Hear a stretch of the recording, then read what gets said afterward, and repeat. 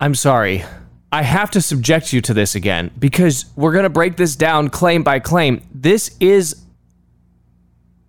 a profession of faith that our ruling class is making in the public. They are making a profession of faith.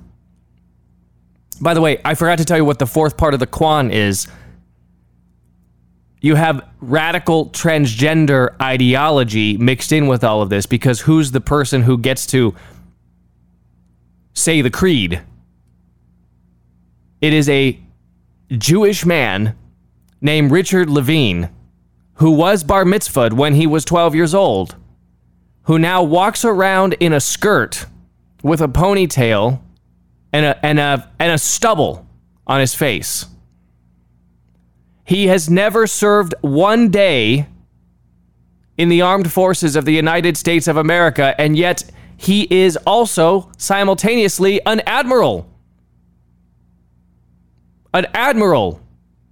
That's a flag officer. That's the equivalent on the ground forces or in the Air Force of a general. Admiral Levine. Everything about this image is fake.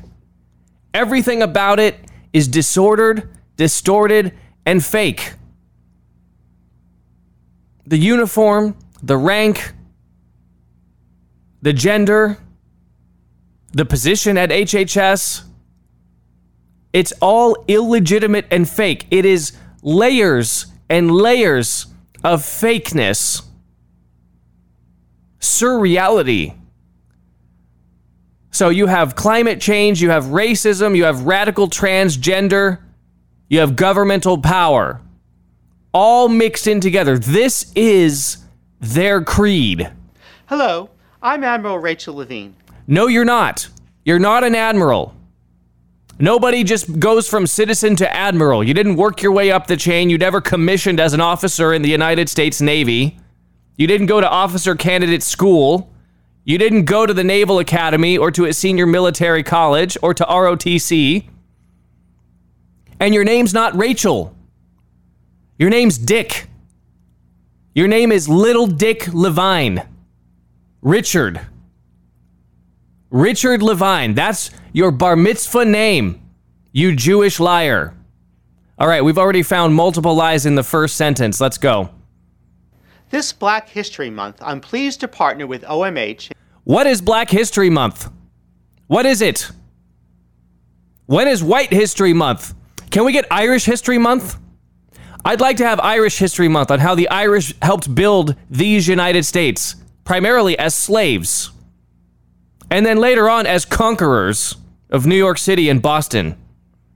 In advancing better health through better understanding for Black communities. Better health through better understanding.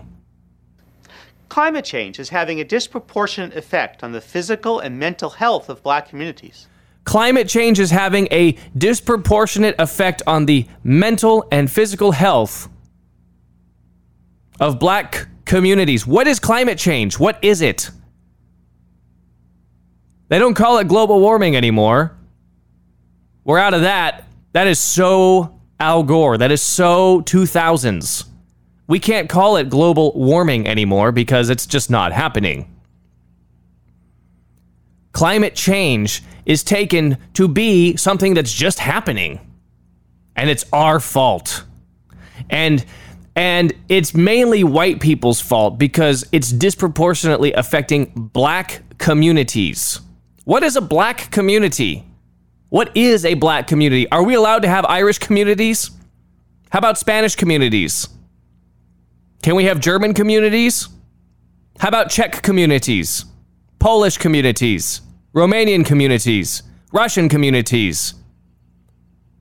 Can we just have white communities? Anglo communities? What is a Black community? Is it Section 8 housing? Is it dropout factory? Is it learned helplessness? Is it poverty? Is it illiteracy? Is it violence? Is it crime? Is it drugs? Is it prostitution? Is it wedlock? How do you define the boundaries of the community? Is it inner cities? Can you see it with ShotSpotter? Here, Little Dick doesn't define any of his terms, rightly so, because they hate definitions.